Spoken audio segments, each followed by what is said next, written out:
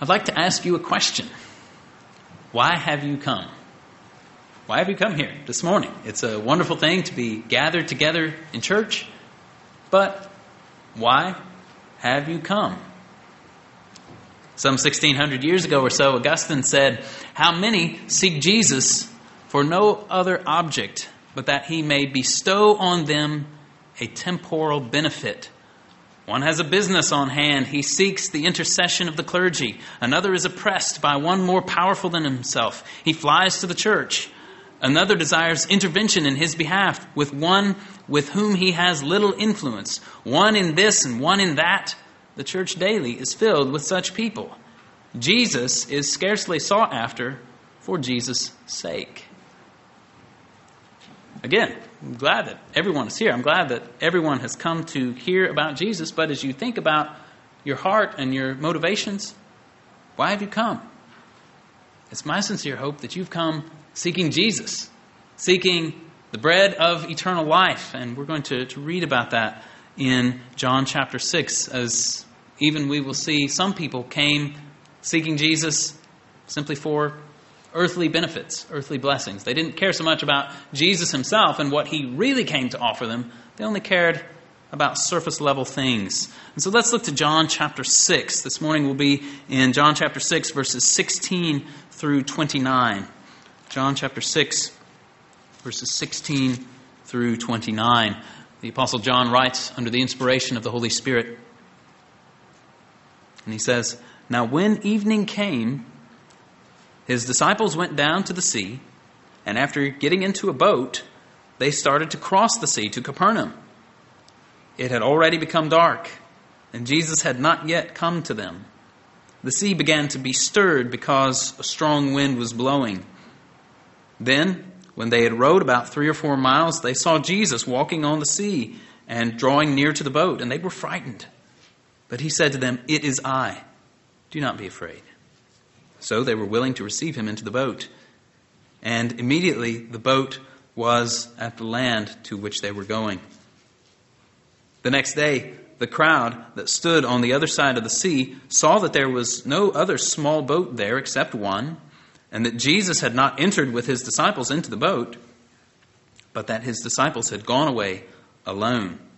There came other small boats from Tiberias, near to the place where they ate the bread after the Lord had given thanks. So when the crowd saw that Jesus was not there, nor his disciples, they themselves got into small boats and came to Capernaum, seeking Jesus. When they found him on the other side of the sea, they said to him, 'Rabbi, when did you get here?' And Jesus answered them and said, 'Truly, truly, I say to you, you seek me not because you saw signs, but because you ate of the loaves and were filled. Do not work for the food which perishes, but for the food which endures to eternal life, which the Son of Man will give to you. For on him, the Father, God, has set his seal.' Therefore they said to him, 'What shall we do, so that we may work the works of God?' Jesus answered and said to them, 'This is the work of God, that you believe in him whom he has sent.'" Now, as we consider these verses this morning, we'll consider them under 3 main headings. Number 1, do not be afraid. Number 2, do not work for the food that perishes. Number 3, work for the food that endures to eternal life. So first of all, do not be afraid. Secondly, do not work for the food that perishes. And thirdly, work for the food that endures to eternal life. So first of all, do not be afraid. In verses 16 and following, John continues his narrative of that account that he's giving about the day that Jesus fed the 5,000. We considered that a couple of weeks ago in John chapter 6, verses 1 through 15. And after Jesus had fed the 5,000, Jesus had gone up on a mountain to pray, and the disciples had gotten into a boat on the Sea of Galilee and had headed west across the sea to Capernaum. And so the disciples were out there on the sea in the boat. Jesus was not there with them, and the sea became rough because there was a strong wind that was blowing. And this is how things go out on the Sea of Galilee. The Sea of Galilee is about 600 feet below sea level, and it's surrounded by hills. and cool air sometimes comes rushing down out of those hillsides and displaces the warm air over the sea, and it results in this kind of a squall that we see here in John chapter 6. One visitor to the region once described the ravines and gorges that go down to the Sea of Galilee as being gigantic funnels that draw the cold air down out of the mountains. And he said that small as the lake is and placid in general as a molten mirror, I have seen repeatedly that it can quiver and leap and boil like a cauldron when driven by fierce winds. And that was likely what was happening here in John chapter 6. And so the disciples are out there straining at the oars, making slow progress. And then in the midst of it all, they see Jesus walking on the sea and drawing near to their boat. And they're frightened. They're frightened because they didn't realize that this was Jesus. Now, for those of us who are familiar with the gospel accounts, we might fail to sympathize adequately with the disciples at this point. We might just think, well, of course, Jesus is God. Jesus can walk on the water. We know that. What's the big deal? Why would you be so scared? Why would you not immediately think, this is Jesus? We have to remember that we have the advantage on them, right? We've read this before, many of us. We've heard this time and time again. We've known ever since our childhood that Jesus can walk on the water. But the disciples didn't know that. They'd never seen anything like this before. They're out there in the middle of the sea in a violent storm, and they see someone walking on the water, but they can't tell who it is. That's pretty scary. The accounts given in Matthew and Mark Matthew 14:26 and Mark 6:49, they cry out that it was a ghost. They think this is a ghost out there on the water. Now, if you and I had been there, we probably would have been pretty freaked out as well. But Jesus comes to them and calms their fears. He says, "It is I. Do not be afraid." And they recognize who he was. Their fears are relieved. They allow him to come into the boat, and they arrive at their destination. And even though this exact experience was certainly unique to them, there's a lesson here for us.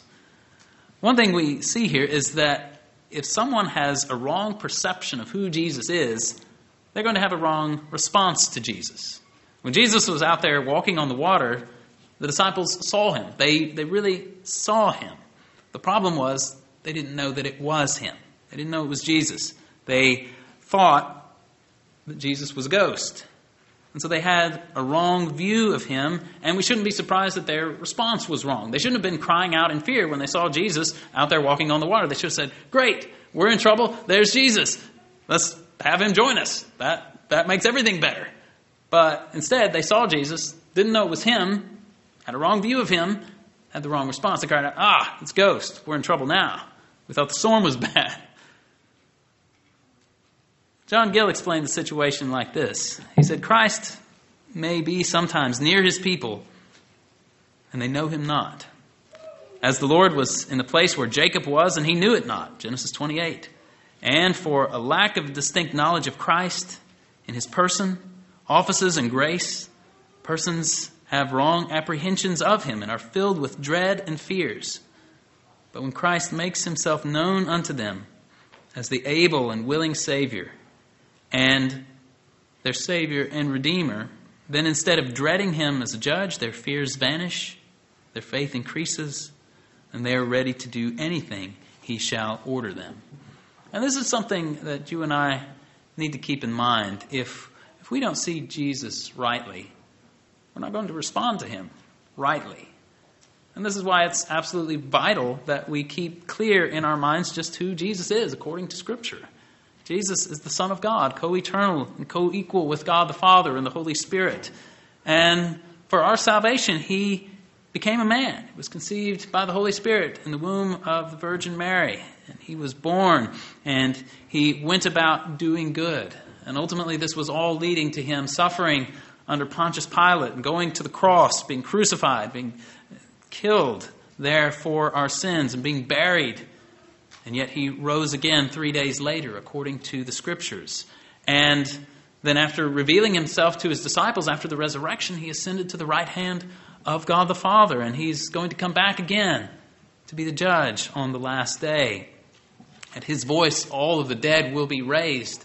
And Christ will judge them, and he will judge them justly in accordance with righteousness and truth. And in the meantime, Christ has commanded that the good news of salvation through him should be proclaimed to all nations in the world. And the content of this good news is that if you believe on Jesus Christ, you will be saved. Though you are a sinner, and though you're a worse sinner even than you think, more deserving of judgment than you think you are, Christ is a Savior for such sinners. The truth of the matter is that myself and everyone here are actually worse sinners than we think we are. We're really evil people, myself included. But God is gracious and God is merciful. If you trust in Jesus, you can receive the forgiveness of your sins. You can be reconciled to God and be saved. You will receive the free gift of eternal life. This gospel message shows us who Jesus really is. It gives us a clear picture of Jesus Christ. It shows us that he is loving, that he is kind, that he is gracious. It shows us that he is a sympathetic high priest, that he's one who makes a sacrifice. He's the one who is the sacrifice for our sins. Jesus is a good shepherd. He takes into his care those who are tired and those who are carrying heavy burdens. He welcomes these people, and not only does he welcome them, he delights in them. They're not a burden to him. He takes away their burdens and lightens their load. He gives them a new heart. He gives them his Holy Spirit. Jesus is the one who came so that we might have life and might have it more abundantly.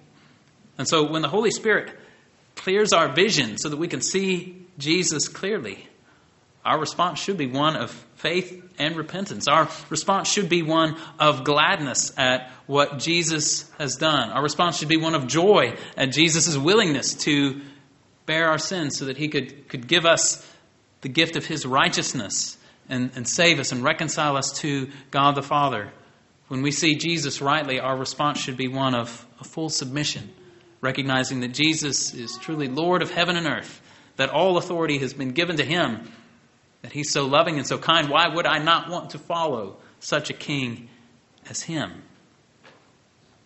But on the other hand, if we're confused about what Jesus has done, or we're confused about who he is, if our view of him is confused, then our response is correspondingly going to be confused. It may bring fear. If we fail to see that Jesus is humble and gentle in heart, then we'll be fearful. If we believe that Jesus actually will break a bruised reed, or that he actually will snuff out a dimly burning wick, we'll have reason to be afraid of him, reason to keep far, far, far away from him. But if, on the other hand, we fail to recognize his holiness and the righteousness with which he will judge the world, we may be fooled into thinking that he actually doesn't care what we do, and that therefore we can do as we please and still expect that we will be fully accepted by him. Both of these responses are wrong. Both can lead to eternal destruction. And so let's learn to see Jesus rightly, according to his word. Let's see him as he is, fully righteous and holy, and yet loving and gracious, and merciful, gentle and humble in heart, willing to bring even the worst of sinners to himself. Let's learn to see Jesus rightly, according to his word, and let's respond appropriately. When we see Jesus for who he really is, and we're willing to come to him on his terms, there's no reason to be afraid.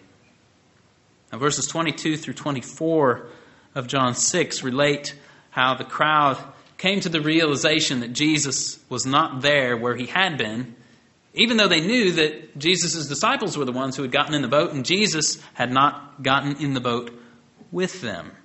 And so there was no other boat for him to travel in. The next day, there's some other small boats that come over from the town of Tiberias. And so these people take these boats then and travel to Capernaum looking for Jesus. And they show up in Capernaum. They find him. Verse 25, they ask him, "Rabbi, when did you get here?" Now, given their knowledge about how he didn't leave with the disciples and how there was no other boat for him to travel in, they're a bit perplexed as to how Jesus could have gotten there. It probably would have taken him too long to get there by land. He couldn't have been there if he had walked by land, probably, by this point. And so they're a little bit confused about this. And even though Jesus had performed a miracle in getting himself to Capernaum, he had walked out on the sea to the disciples, he's not interested in putting out this miracle for the consumption of the crowd. There was already too much of a tendency among them to follow Jesus for base motives. And Christ calls out those base motives of theirs in verse 26, where he says, "Truly, truly, I say to you, you seek me, not because you saw signs, but because you ate of the loaves and were filled."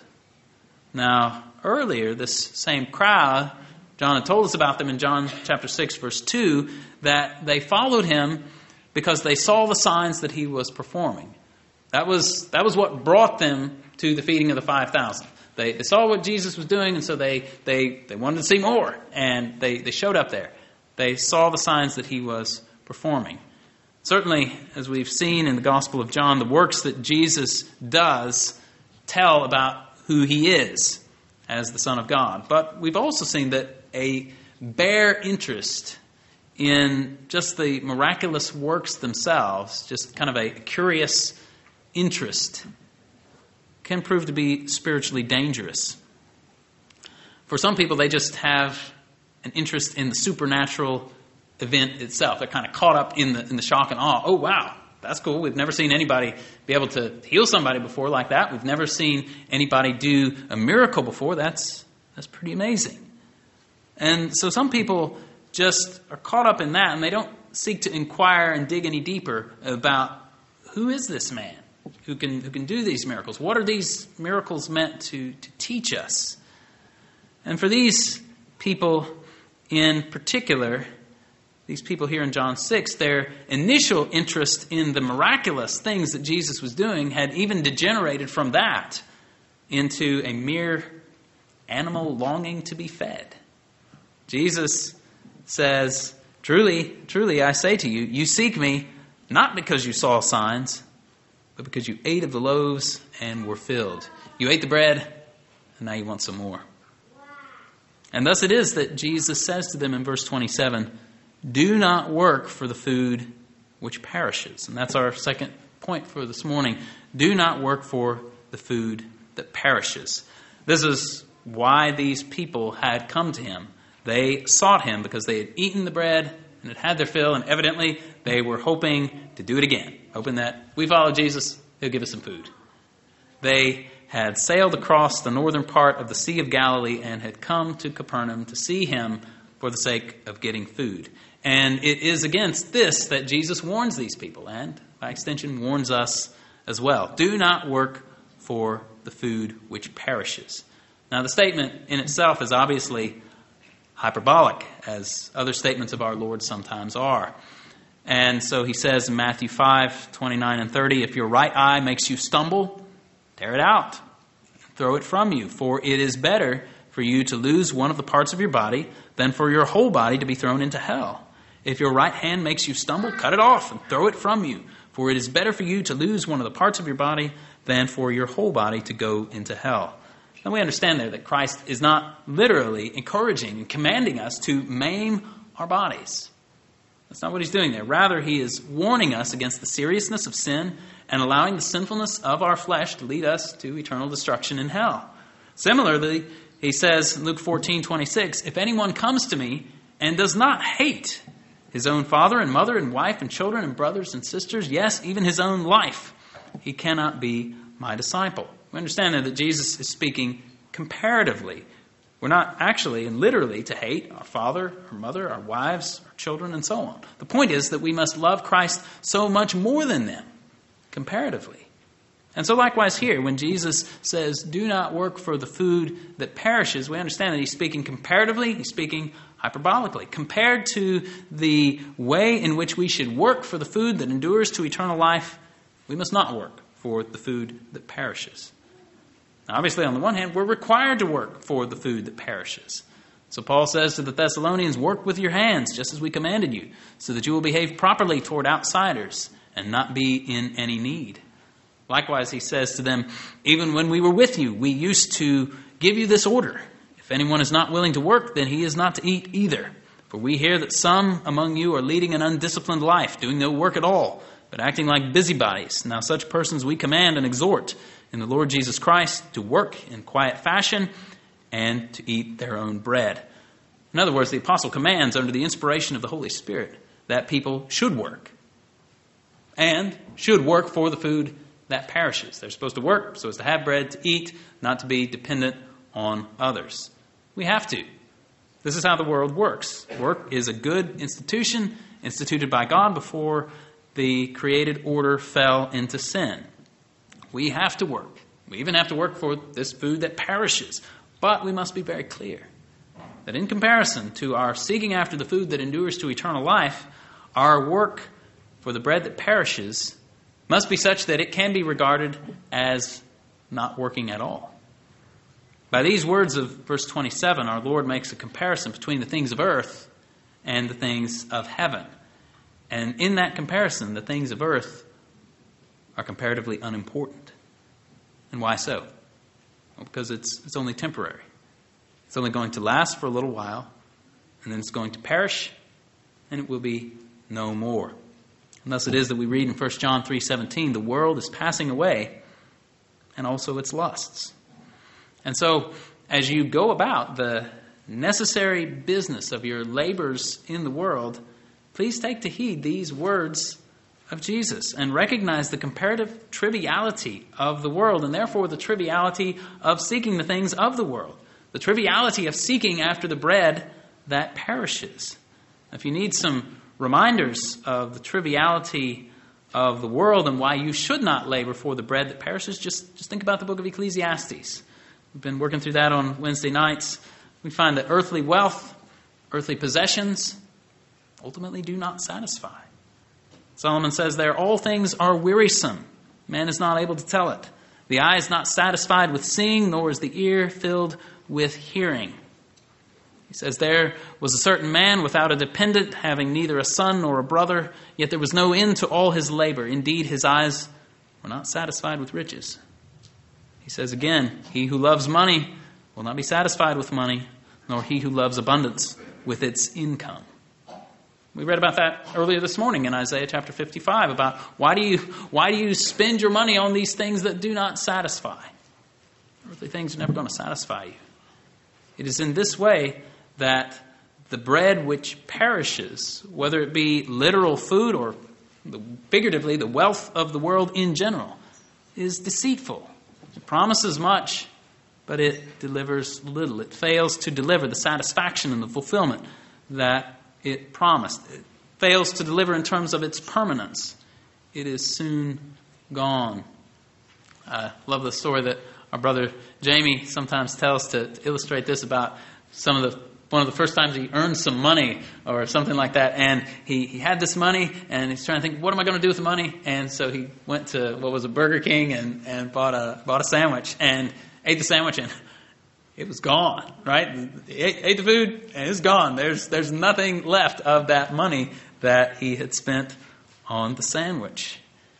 It's soon gone. Solomon says, Proverbs 23:4-5, do not weary yourself to gain wealth. Cease from your consideration of it. When you set your eyes on it, it is gone. For wealth certainly makes itself wings like an eagle that flies toward the heavens. And so it is that Paul says in 1 Corinthians 7:30 and 31, that those who buy should live as though they did not possess, and those who use the world as though they did not make full use of it. For the form of this world is passing away. And so our Lord Jesus says to us, do not store up for yourselves treasures on earth, where moth and rust destroy and where thieves break in and steal, but store up for yourselves treasures in heaven, where neither moth nor rust destroys, and where thieves do not break in and steal.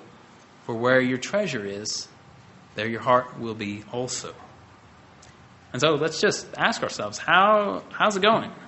In all of your laboring for the bread that perishes, labor which in its way is necessary, are you laboring for the bread that perishes? Are you really laboring? In other words, is that the driver of your life? Are you placing stock in earthly things? It will only lead to disappointment. It's all going to fade. It's all going to deteriorate. It's all going to rot. It'll burn down, get stolen, get washed away in a flood, torn up by a tornado, destroyed by vandals. Or even if you If what you have built up and accumulated should outlast you, you're approaching a day when the earthly stuff that your labor and sweat and wit and wisdom have accumulated for you will do you no good. You brought nothing into the world, you will take nothing of it with you when you go. And then, what is it going to profit you if you have gained the whole world and yet forfeited your soul? And so are you putting stock in earthly things? Are you ultimately laboring for the bread that perishes? Beware the cost. Beware the disappointment. Beware the loss that you will suffer if that is where your focus is. Because Jesus says, where your treasure is, there your heart will be. And so, where is your treasure? Where's your treasure this morning? Jesus says, do not work for the food which perishes, but for the food which endures to eternal life, which the Son of Man will give to you. For on him, the Father, God, has set his seal. Jesus commands us here that we're to work for the food which endures to eternal life. And this is our third point for this morning. Work for the food which endures to eternal life. Now, what does this mean? What does it mean to work for the food that endures to eternal life? Well, to consider the meaning here, we should ask two questions. First, what is the food that endures to eternal life? And secondly, what does it mean to work for this food? So, first of all, what is this food that endures to eternal life? Well, look at what Jesus says here about it. He says that the Son of Man will give this food because God the Father has set his seal on him. God the Father, in other words, has specifically set apart the Son for this great work of giving the food that endures to eternal life. And what is that food that endures to eternal life? Well, look down to what follows in the text, verses 32 and 33. It is my Father who will give you the true bread out of heaven. For the bread of God is that which comes down out of heaven and gives life to the world. What is that? Or better, who is that? Look down to verse 35. This is Jesus. Jesus says, I am the bread of life. He who comes to me will not hunger. He who believes in me will never thirst. And so ultimately, the food which endures to eternal life is Christ himself, who is the bread of life, who came down out of heaven and gives life to the world. In the gospel, Christ gives us himself so that we, being united to him, may have eternal life in him. And so it is that John says in 1 John 5, 11 and 12, the testimony is this, that God has given us eternal life. And this life is in his Son. He who has the Son has life. He who does not have the Son of God does not have life. The food which endures to eternal life is Christ himself. And in the gospel, he gives himself for the life of the world by his death on the cross and by his resurrection 3 days later. And here he announces that he will give this food to those who labor for it. He will give himself to those who labor. If I may borrow the words of one minister from olden time, though you cannot get it by your labor, yet upon your laboring for it, he will give it to you, to every one of you without exception. Whosoever therefore shall labor so as to come unto him for it can never miss of it, but is as certain to have it as God has said it. Now, as we see here in the text, this statement of Jesus brings forth a question from the crowd in verse 28. They hear about this laboring for the food that endures to eternal life, and immediately they ask what they ought to do so that they may work the works of God. And Jesus gives the answer in verse 29. This is the work of God, that you believe in him whom he has sent. Believe in him whom the Father has sent. In other words, believe in Jesus Christ. This is the chief work and the mainspring in the labor which we must do so as to obtain this food that endures to eternal life. This is the chief thing. Work for the food which endures to eternal life, namely, believe in Jesus Christ. This means receiving the testimony that God has given to us concerning his only begotten Son and trusting in the person concerning whom that testimony is given. In doing this, we receive Jesus, we rest upon him, we trust that he came into the world to save sinners and that he has in fact done this by his cross and resurrection. And though faith is the chief thing in that labor which we are commanded to do, saving faith in Christ is never alone. The kind of belief which is here commanded by Christ is not a mere acceptance of the facts concerning Christ, but rather a true belief in Christ, which leads to a true submission to Christ himself. And what that means then is that none of us should breathe a sigh of relief this morning as if our labor in this regard is over. We shouldn't simply look at verse 29 and then look at ourselves as Christians and say, I did it. I have believed. I believed maybe a long time ago. My work and my labor for the bread that endures to eternal life is finished. I can sit down and breathe a sigh of relief now and actually use my time now to labor for the bread that perishes. Is that what Jesus is saying here? Not at all. All of us who are in Christ, all of us who have believed, whether recently or years ago, still have work to do. There's still labor to do. If this were just a matter of superficially believe in Jesus, check the box, and move on, then how could our Lord say, do not work for the food that perishes, but for the food that endures to eternal life? We have to work each day for the food that perishes. We have to labor and toil by the sweat of our brow for the bread that perishes. But yet this labor should pale in comparison to our labor for the food that endures to eternal life. Do not work for the food which perishes, but for the food which endures to eternal life. And so what does this mean then? What do we have to do? Obviously, the first and main thing is believe in Jesus. Believe in him whom he has sent. But what then?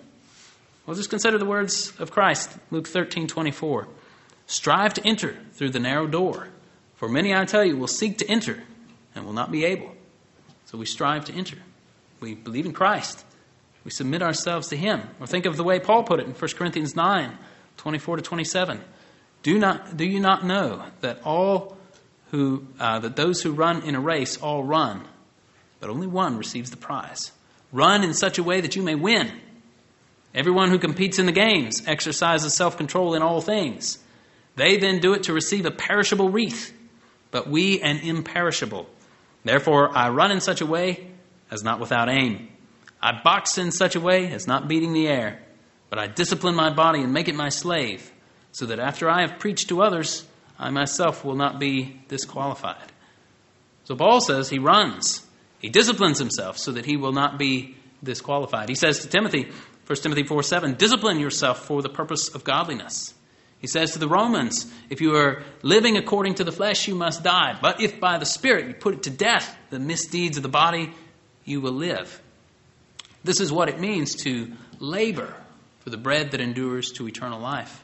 Similarly, Jude says in Jude 20 and 21, but you, beloved, building yourselves up on your most holy faith, praying in the Holy Spirit, keep yourselves in the love of God, waiting anxiously for the mercy of our Lord Jesus Christ to eternal life. In other words, as the beloved people of God, we have a responsibility to keep ourselves in the love of God. And we do this by building ourselves up in our most holy faith.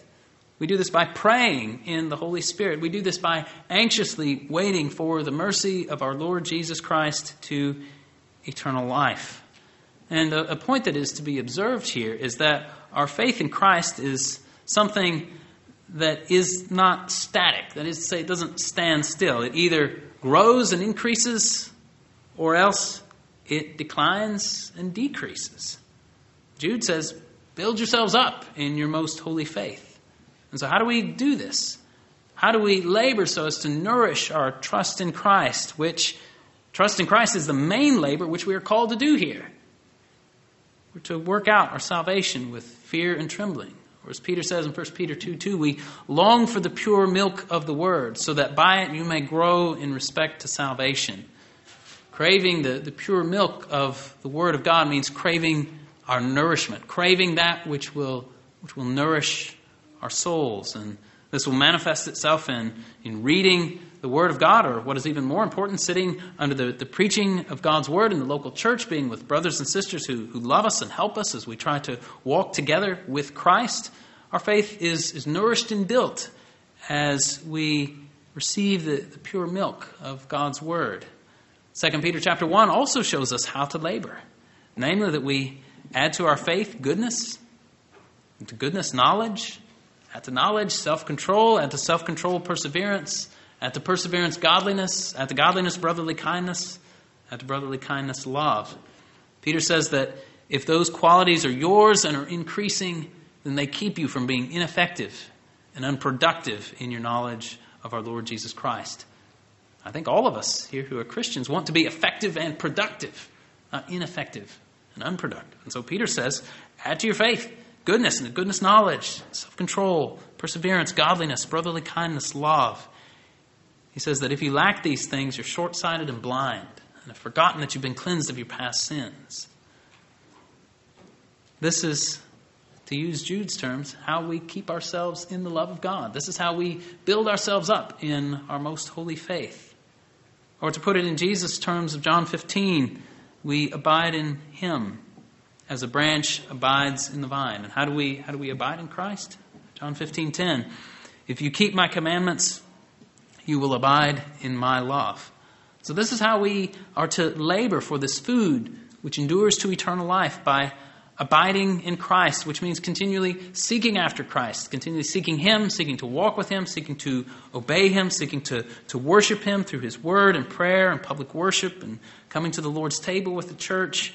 Abiding in Christ means earnestly seeking to obey Him, seeking the grace and empowerment of the Holy Spirit to produce that fruit which shows that we are Christ's disciples. Because we know that left to ourselves, our own labor is nothing.